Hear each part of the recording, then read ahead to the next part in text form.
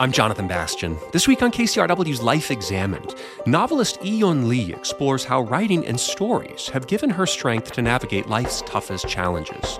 A story or a book, when the work is really good, you do distill your life into that piece of writing. Again, no writing is perfect. There's always some flaws or some imperfections, but it is as close to what I can get from life. And reflections on impermanence in gardening. You can spend all your energy holding a child down, but the child may not put the roots down. That's exactly what happens in the garden. You can do all you can, but they have their own lives. You have to accept at some point you're not in control. Grief, Loss, and the Beauty of Storytelling with author Yiyun Li. That's coming up on Life Examined.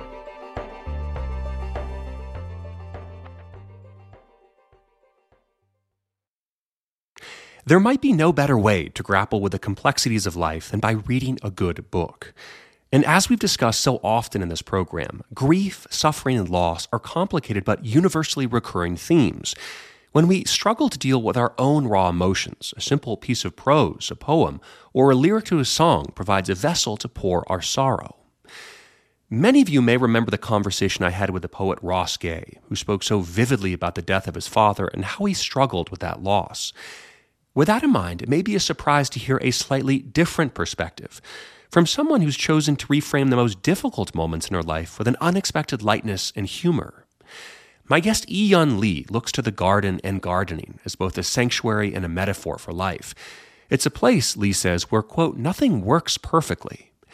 In her latest collection of stories called Wednesday's Child, writer Yiyun Li explores the relationship between parents and their children, including mothers like her who've lost a child. Yiyun Li is a creative writing professor at Princeton University, and she joins me now. Welcome. Thank you for having me. I want to start with where you grew up, which is in China, in a very, very different era. And I know that language and speaking and the ability to communicate was something you had a real gift for. But maybe it didn't always quite feel like the most authentic way to use the gift. There's a wonderful story about how this all comes together. Would you tell us that? Yes, as you said, I grew up in China in the 1970s. I was born in 1970s. Grew up 80s, and it was a different era. And when we grew up, we were trained for instance, to write about patriotic articles, give patriotic speeches. I turned out to really have, as you said, a good talent for writing propaganda. And in high school, I won a propaganda speech contest. And I moved my audience to tears. I think I nearly moved myself to tears but I did not like that because I knew I was not talking about my real feelings. It was all very pretty words. So that actually, when you were imagine you're 17, 18, you want to be genuine. You want to be true to yourself. And what I did was exactly the opposite. So I got very upset. But it's also interesting, right? When you're 17 and 18, you also want to be liked and loved. And I'd imagine for someone that age, there's also this maybe a feeling of euphoria that one can experience when suddenly you find what you're good at and you get this amazing public response. Yes, amazing and upsetting, I think. I would say both. And of course, I reckon I would say I was a precocious child. So I recognized the irony in that situation. And so I decided not to write in Chinese because it was not a language I would really feel comfortable with, and I would not call that language my language. So I stopped writing those things. It's interesting, right, to, in a sense, give up your mother tongue, give up the language you grew up with, almost symbolically, because of what it began to just represent in your life. Yes, at one point I made a very sort of serious statement. I said it's a kind of suicide when you severed yourself from your mother tongue. And it is, I think in my case, it was done out of a wish to recreate my mind in another language. It's a fascinating part of who you are. And I know that eventually, you would come to the United States. And if I have this right, we're studying medicine initially? I was going to get yes, I was studying immunology.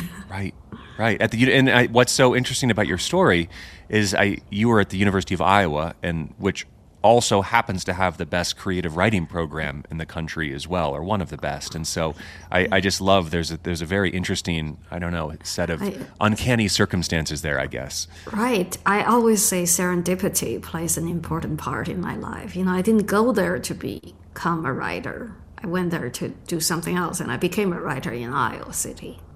Is there anything to be said about coming to a language, English, which would have been your second language, as almost a blank slate from which you can grow upon, or you can explore the language in new ways? Does that seem true? Or you write literary fiction. This is not just kind of throw words on the page and have it make sense. I mean, there is real artistry here. So I'm curious about that process. Very much true. I think what you just said. I always think, when you write in a second language, you have your advantage, you have your disadvantage. So my disadvantage is I did not grow up with English. So I do not have that intimacy you have with a native language, right? When you grew up in a language, the language was spoken around you before you were even starting to learn anything. So there was some kind of link there. And as you said, I came in as a blank slate. Yeah. I did not have that. But I think that the advantage was I came into the language as an adult, and my entirely thoughts were reformed in this new language. So I put a lot of pressure in how I use English. I examine every single word I put down on the page. I use dictionaries all the time. So I do think, in my case, I put a lot of pressure on the language. Do you find that English is a good literary language? Does this language do something well that other languages don't do well? That's a good question that I don't think I'm qualified to answer. I mean, I read a little French. I'm sure French is also a very good language for my understanding is Russian can be very beautiful. For myself, I think English is a better language than Chinese for me to write creatively. Mm-hmm. Well, since you have become a writer, you've been really prolific in the amount that you've been able to write, and I'd love to explore this theme of grief together, because this is one that is very front and center in your new collection. But I think that my sense is that grief is a theme that runs through literature kind of immemorial. It's one that maybe we could think of as one of the central themes of literature. Do you think that's true? Oh, yes. Sometimes I worry about the word grief because we use that word all the time, right? Sometimes, we want to examine the word. But I agree with you. I think part of the reason this is a universal theme, forever and ever, is the process of living is sort of a process of losing things. Right? There's loss all the time happening to everyone, to people all the time. And coming with that loss is, feeling. And so I do think literature has always been exploring these themes. It's not me, it's not my work at this moment, but I think that's one thing that literature does well, is to examine losses in life. And you have written openly about this, and it's obviously a very touching subject. But for you, in the last number of years, grief has obviously been front and center because you lost a child, your son, Vincent. Yes. And yes. I was wondering if you could maybe share a little bit about him and your relationship together, and what this process has been like for you. I know, hard to put into a few amount of words in an interview, but I'd love to just create a space for that. Right. As you said, I write openly about this loss, which is, people tell me, and I do agree with it, it's one of the profoundest losses you can experience in life, right? The losing of a child.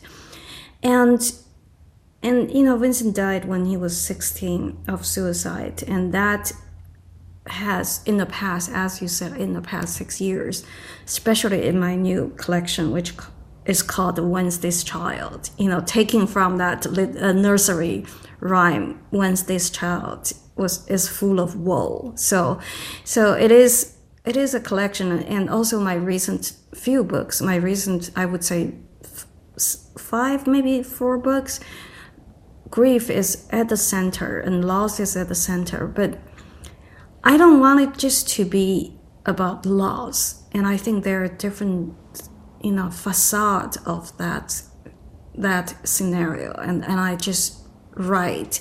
I suppose I write to explore the possibilities coming with that subject. And if I might ask, how was it for you to experience the kind of loss that you did with Vincent? I mean, this is what you do hear from people, that the loss of a child is one of such magnitude. And how was that for you?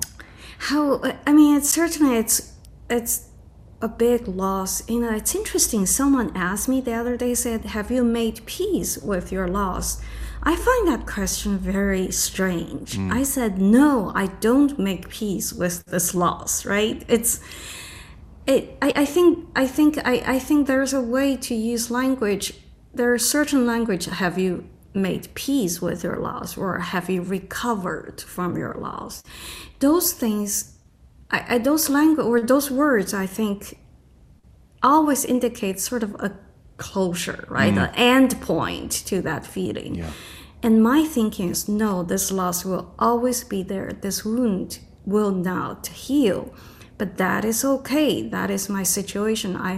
In the recent New Yorker piece about garden, I said, after this loss, it's just your life is moved to a different landscape. You start to live in a new landscape, rather than saying going back to normal. I think there's no going back. There's no normal anymore, if that makes sense. Oh, it does make sense. And I think that, and I've talked about this, as I've done a lot of work in grief psychology and grief counseling and working at hospice centers. And that, I think when somebody that close to you dies, the architecture of your life changes almost dramatically in that way, right? And I think but you're still in some form of architecture. You're still existing, but albeit the ties and the energy and the way you conduct oneself throughout a day are very different. And it's an incredible adjustment. And I think I hear that in the way you're talking about it too.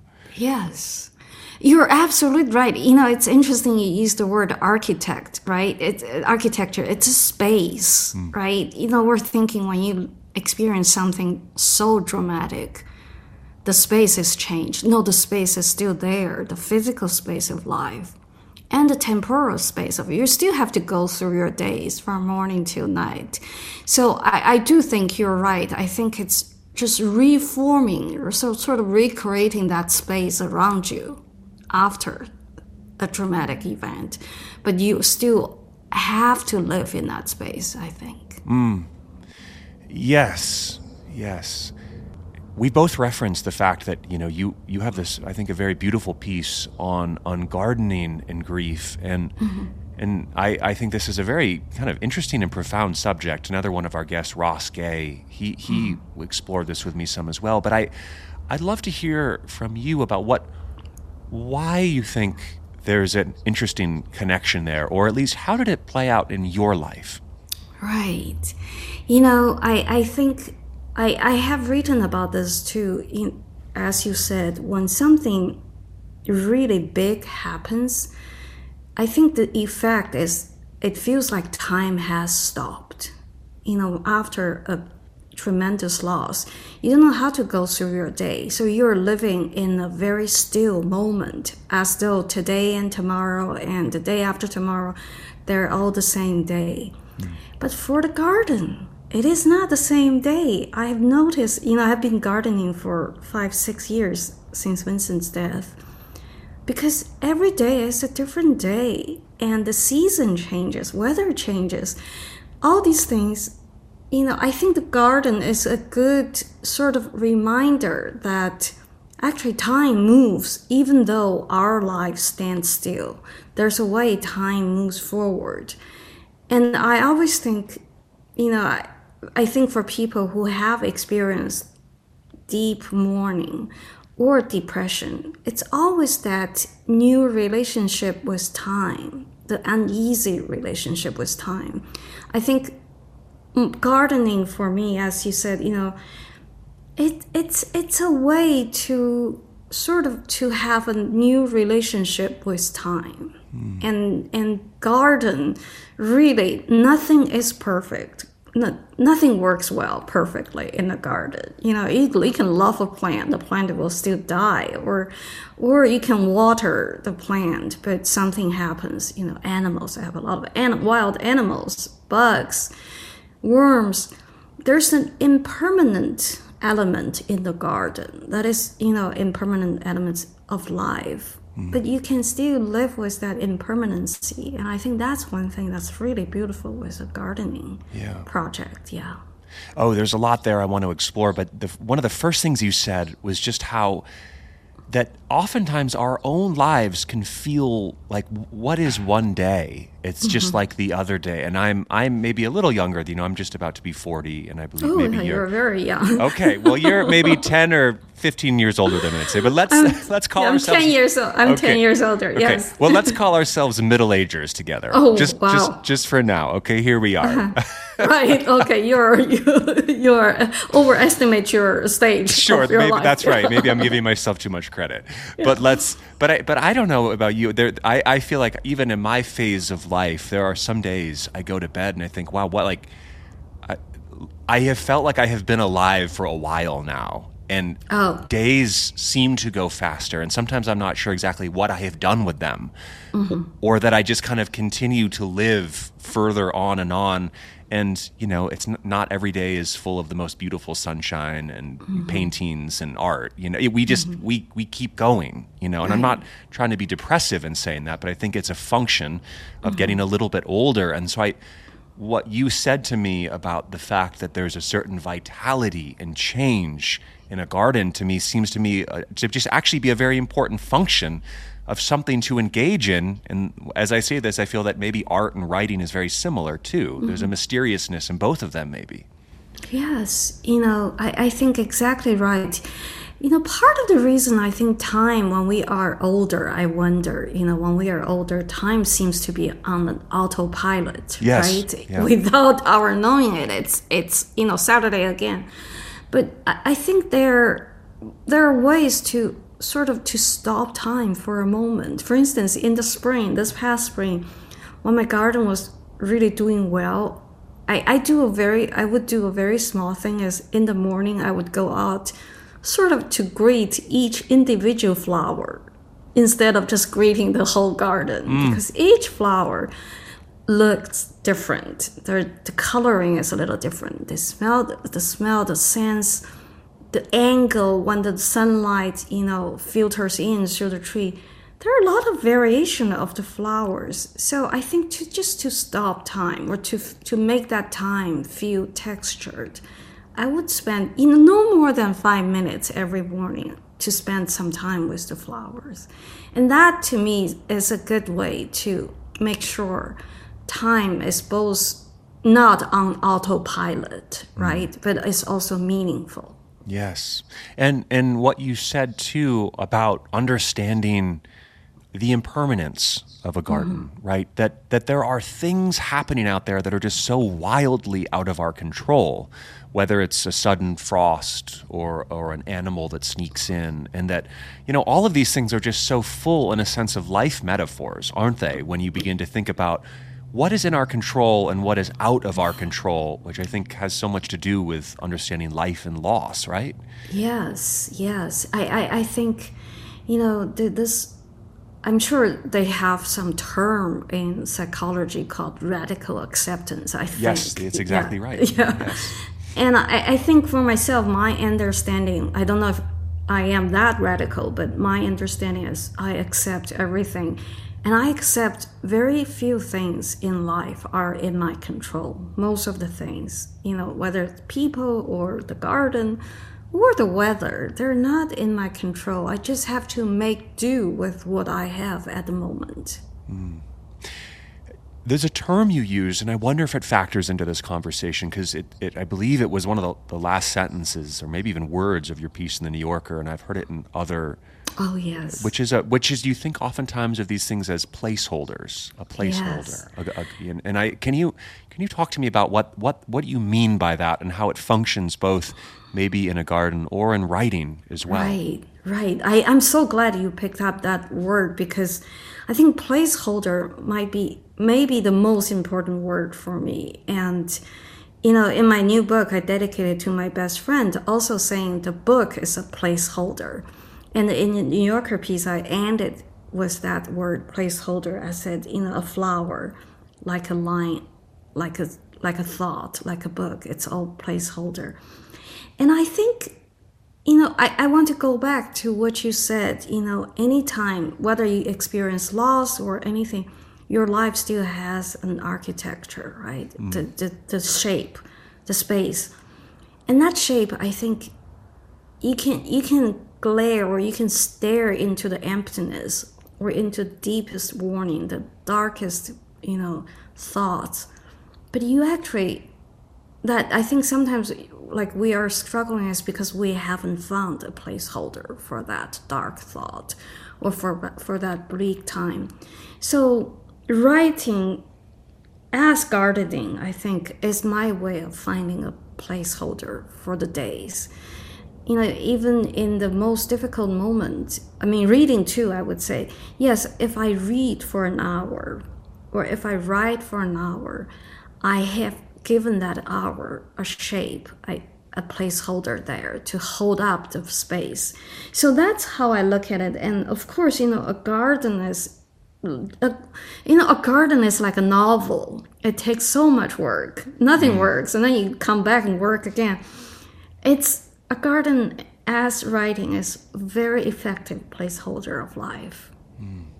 I love the way you've framed that, and in psychology we often say how important it is to externalize thoughts or emotions, right? So that or that emotions or thoughts or grief, they need to go somewhere, and we're least happy when they're kind of stuck, when we feel like they're in us and they're big and mysterious and powerful, but they need to move in a direction. And I wonder, in a sense, if a placeholder, a book or a garden can become that the language works in both of or in all of those scenarios.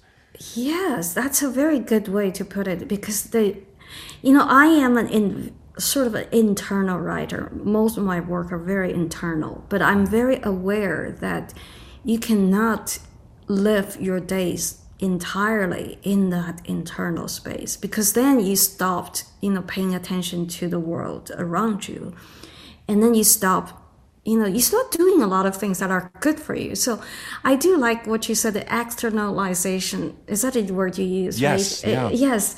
And I think it's the garden, but it's also the physical movement. I think, one thing I learned is, whether you're in a very difficult position or you're in deep mourning, that physical movement, whether you go out to rake the leaves or to weed, I love weeding. Sometimes you just get the energy out, right, by weeding. Yes. But I think the physical movement is the most important thing. It's again, physical movement is also part of the placeholder of life, right? We can't sit there for 24 hours. We need to walk around the house. We need to go out to the garden. We need to sort of just move ourselves from one point to another, both in time and in space. That physical movement sort of push you forward, and I think that is very helpful. It's funny when you use the word placeholder, and there was also this word that came to my mind, which is in maybe this is right or not, but a placeholder can also be maybe an attempt at some form of permanence too, I think, in writing, Like the garden, I think we're talking about it as kind of beautifully ephemeral, but I wonder for you, when you use the word placeholder in a story, and here we are talking about knowing how little control we have over things. Do you feel that writing is maybe the closest we get to permanence, or that it's a reminder of things that felt real at a certain point? Yes, I think I have not thought about that. I think you're right, because between a book and a garden is more ephemeral, right? Everything fades and season changes, everything changes again. A story or a book, I think it when the work is really good, you do distill your life into that piece of writing, right? It is distill your 5 years of life into these stories. And again, I know writing is perfect, right? There's always some flaws or some imperfections there, but it is as close as to what I can get on the page, is as close I can get to a distillment from life, I think. Yeah. And if I have it right, this collection that is just out now, I mean, it was one that was growing over a number of years. I mean, this became a kind of a larger placeholder over years for you, yes. Didn't it? Yes. So the stories in the collection have been written in the past 14 years. So that's a major chunk of my career. Yeah. During those 14 years, I published probably 7 other books. But these stories, as you said, it's a big placeholder. I think, I look at these stories as one important moment in my career, because I can go back to each story. I don't usually reread my stories, but I do think about them, and I can remember the circumstances or the situations when I was working on them. So in a way, I think the book is really a major placeholder of my life in the past 14 years. And if you were to think about what it symbolizes or what it is for you, like how would you understand this book? Say 20 years from now, going back to look at it and saying, wow, this was where my life was during the period of writing this. Like how would you understand that? Right. I think, if I can refer back to the New Yorker piece, there's the Marianne Moore's quote, which I used as the title of the piece. And she said, if we cannot, do anything, if not now, later, then later. So I think it means, if you cannot do anything now, you have to hope for the later. There's a moment you can do that thing. And for me, I think this book, actually, as you said, because it sort of encompassed like 14 years. And I think if 20 years down the line, I look back at this book and I would say, okay, things have been difficult with my life. And yet I have used those difficult moments and I have not been moping.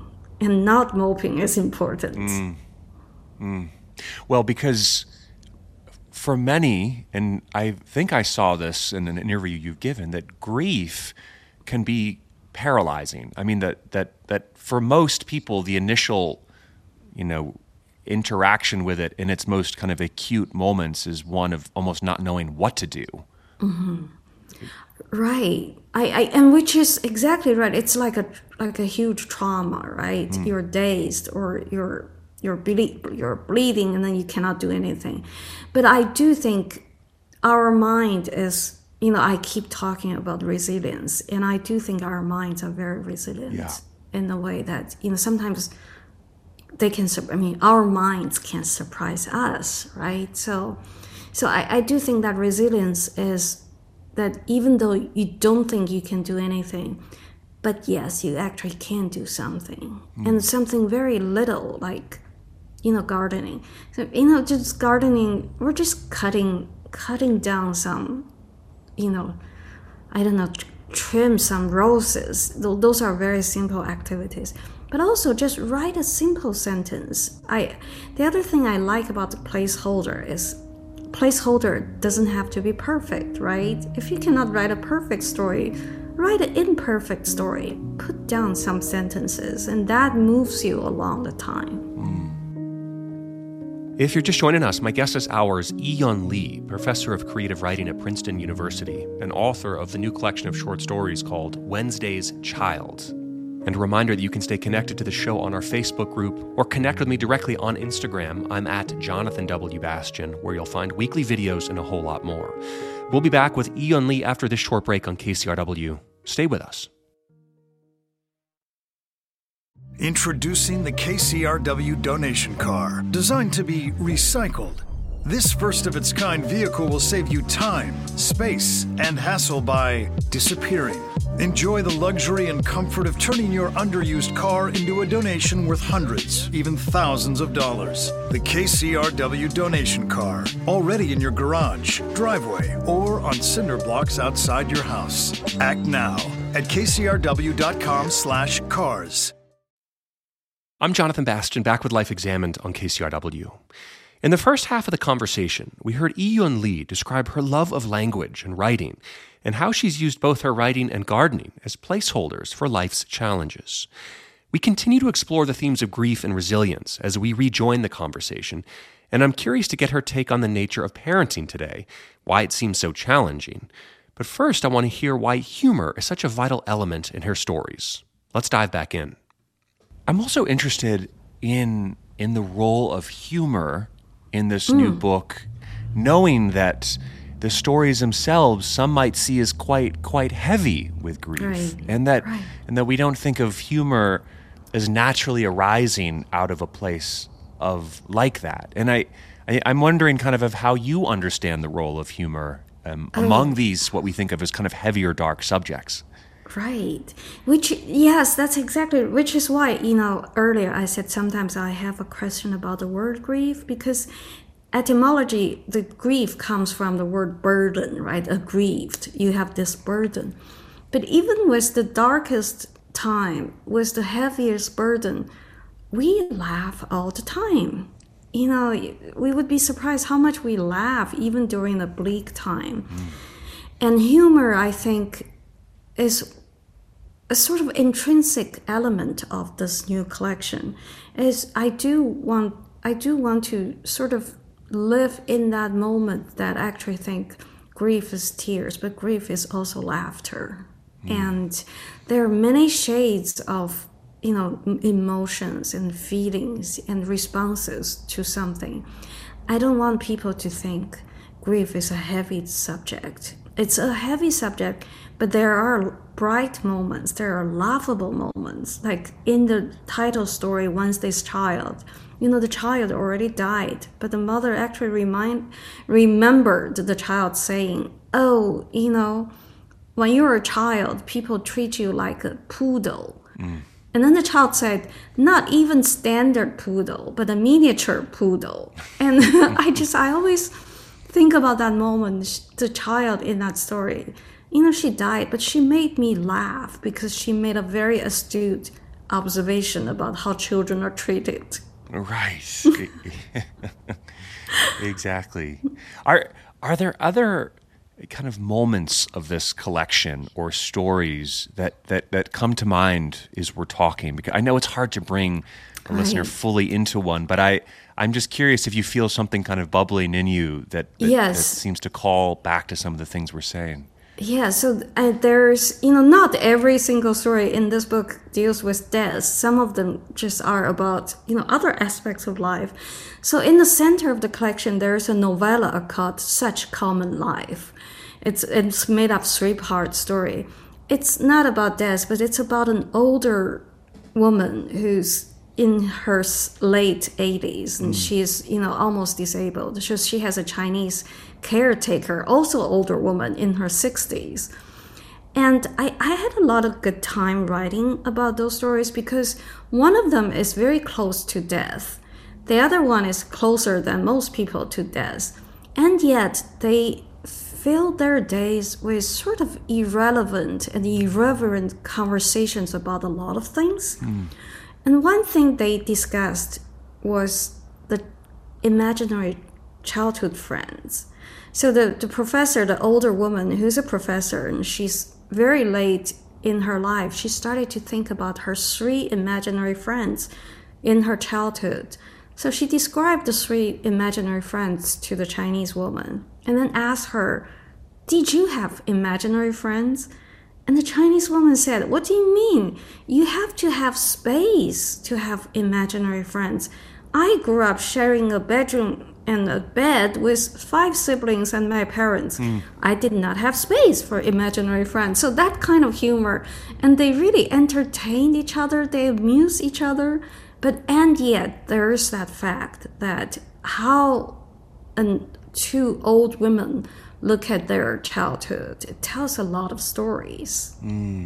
Yes. So that's the kind of thing I like to write about. Yes, and that idea that how even as one approaches the end of life, there's the kind of space for the lightness of reflection and the randomness of reflection. The randomness is very true. Yeah. Right. It's not just heavy religious, spiritual conversations about the nature of life, but because that's not quite who we are as humans, right? No, yes. Yeah. In life, I actually tell jokes all the time because I just find life is funny, Yes, yeah. Another subject that I've heard you write about, and this takes us into slightly different territory, and you presented this in an interview and other places, but you've talked to us about parenting, the nature of parenting, and how much that's changed over the years as well. That there used to be a much more kind of firm sense of how a parent was in years before. Can you talk to me a little bit about that?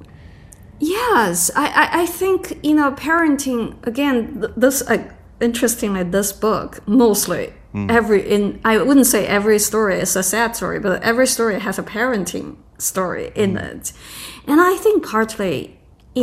We have all been children. Not all people have been parents, but we have all been children. So we have experienced parenting stories from our youth. And then, of course, I have been a parent for many years. So I think about parenting all the time.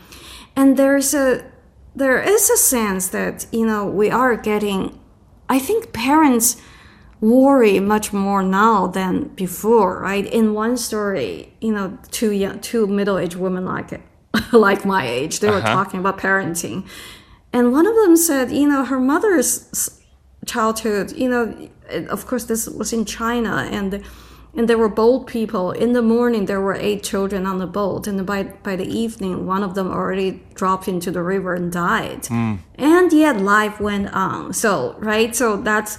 But then she said at her age, the parenting is very much it's much more intimate and also much more worrisome. She worries about everything. She thinks about everything.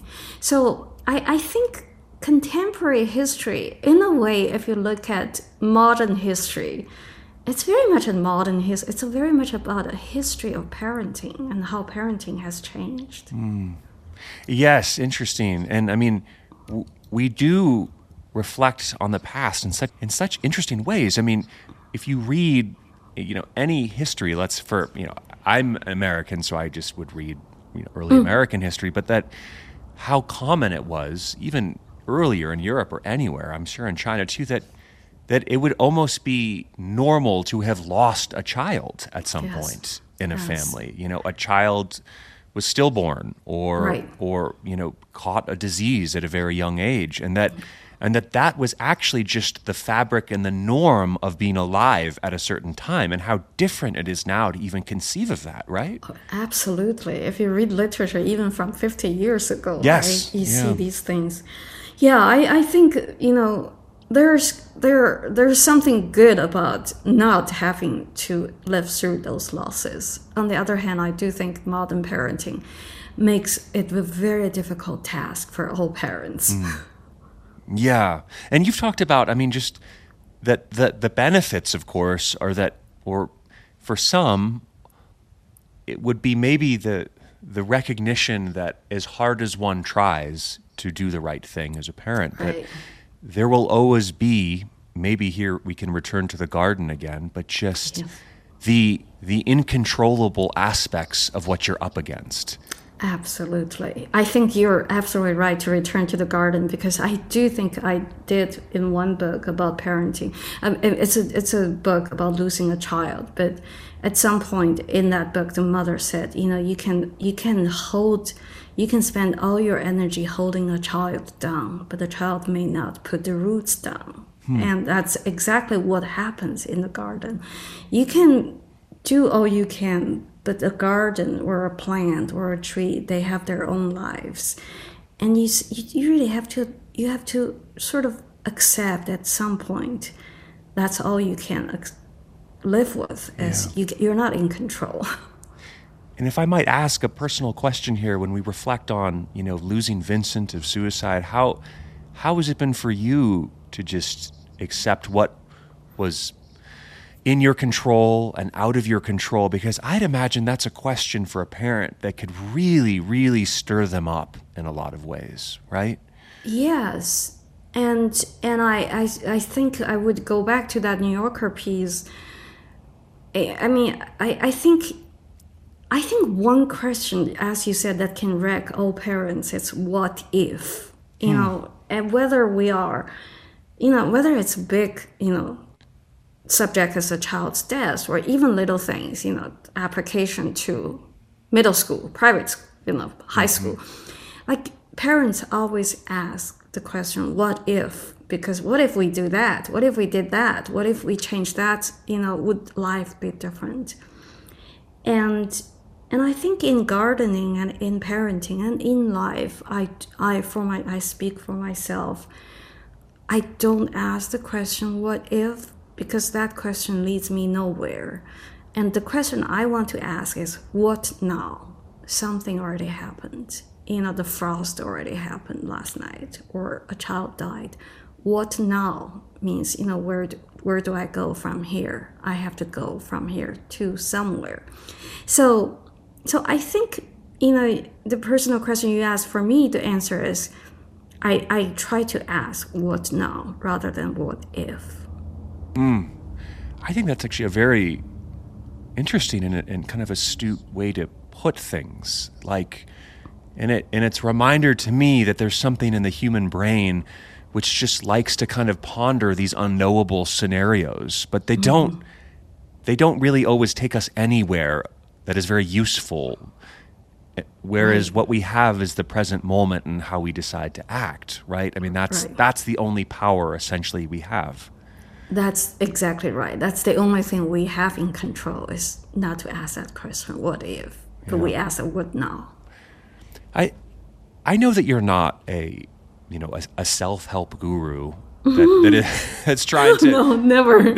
I know that's trying to explore or explain how one can live with loss. But I do wonder, as a person who is as thoughtful as you are and spend times writing, what would you tell other parents that have gone through something or that might go through the loss of a child?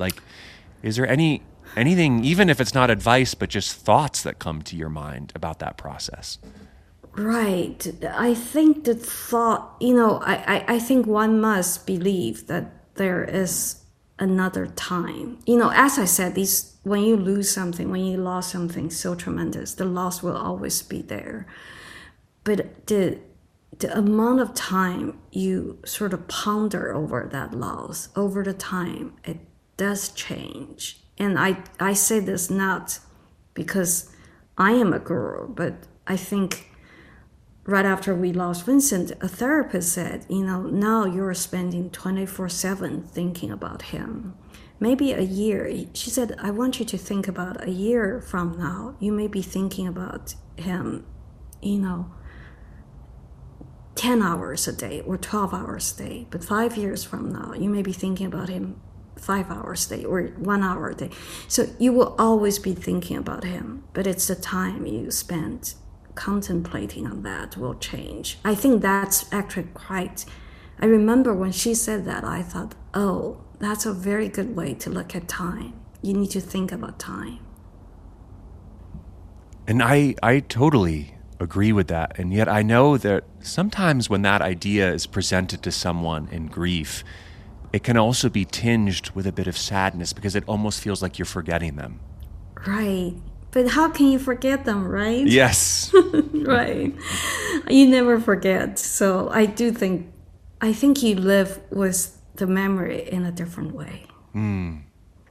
Where do you feel your writing is moving towards now? Not that it ever needs to leave these big questions of grief, but I'm always interested in asking writers as they move into different phases or ages or decades, like Right. how do the questions that they ask change? How do the interests change than, say, when they were 20 years old? I wonder where you find yourself at now in the process of being a writer. Right. Yeah. So as I said, I have written books about grief. I've written books of parenting. I've also written books about children, right? Because, I was a child and my children have been children. So I've written, subjects about different stages of life. I feel that now I'm moving towards, I want to write bigger project with every stage of life included. It's like that, that Shakespeare's saying in As You Like It, there are 7 stages of life. I want all of them in my books now. Yes. Yeah. And what do you think those stories or those questions sound like, or the themes that you might be interested in writing about? What do you think comes of them? I think it's just taking a longer look at life. Rather than, when you're experiencing grief, you're taking a very close look at life in a very close distance, and you focus on one thing. But now I sort of want to sort of put myself in a distant way and say, I want to take a look at the bigger picture. And just curious, what does your ritual these days look like? Do you write every day? Do you read every day? How do you continue to? Yes, I read Yes. every day. I read Yes. 10 hours a day. You read 10 hours a day. Yes, Yes. I'm a very good reader. But I do try to write every day. I write every morning, just to, again, that's the shape of my day. I write in the morning, I read for the rest of the day. Yeah. And if I caught this right, and I love that you said this, the books you read every year are Tolstoy's War and Peace and Melville's Moby Dick. Is that right? Oh, yes, I reread those books every year. Yes. They also uphold my life. Uphold it. Yes. Yeah. Could you just say a few words about that? Well, I think there's something to say about reading a book for 20 years. For instance, with War and Peace, I read every year for 20 years, and Moby Dick too. Your life is partly saved in those books, and every reading indicates a different circumstances, different life situation. The books are the same books, but you have been growing, maturing, changing. So then when I read with a pen, so I underline things, I put things in the margin. And in the end, every year you go to the same book, you are actually revisiting not only the book, but your memory or your thoughts from, past 20 years. So you see, everything I do has something to do with how to make time make sense. And I wonder when you see what you've underlined before, maybe there's a moment of like, why did I underline that? Because maybe I would have underlined this now over here or something like yes, that. Yes, right? Absolutely. Sometimes I would have a comment, and now I would puzzle with the comments. What did I mean that? I did not think that way now. Or I do not think that way now. I used to think that way. Yes, it's a dialogue with your past self. I wonder if there's just one last short reading. The final story is called All Will Be Well, and it's about a writer losing a child.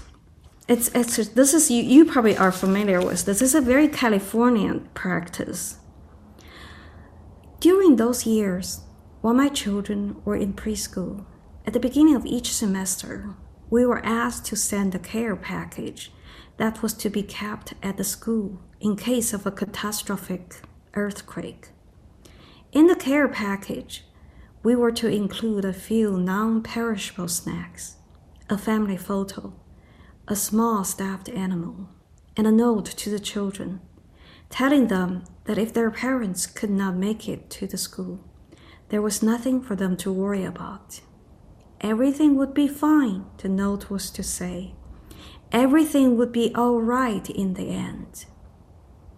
I had always prepared the snacks and the stuffed animals and the family photo, but I had never been able to write that note to my children. What could I say to them? If your teacher is reading this to you, it means that Mommy and Daddy are late picking you up. It may also mean that we will never come back for you, but all will be well in the end. We lived through their childhoods without being hit by a deadly earthquake. The care package will return to us when the children graduated from preschool. Still, if a writer cannot write a simple note as a parental duty, what meaning is there in the words she does write? A few days ago, I got an email from my former student who had vowed to dismantle my canon. She said that she was traveling in South America. She mentioned a few things she had learned from our classes. I remember that once you said to us, one must want to be great in order to be good. To this day, I still wonder why you looked sad when you said that, she wrote. Under what circumstances had I said that? And sad about what? Had she written to enlighten me about what real life was, I would have applauded her consistency. Instead, in her long email, she talked about what I had taught her. I too had been young then. How could I have taught anyone anything? All will be well. All will be well. And every kind of thing shall be well. Yet I could not even write a lying note to console my children. Well, it's been such a wonderful pleasure to be joined by Yiyun Li, author most recently of Wednesday's Child, a collection of stories. Thank you so much for just spending this time with us. I really enjoyed it. Thank you. I enjoyed our conversations. Very important. All right, that's it for this week. The producer of Life Examined is Andrea Brody.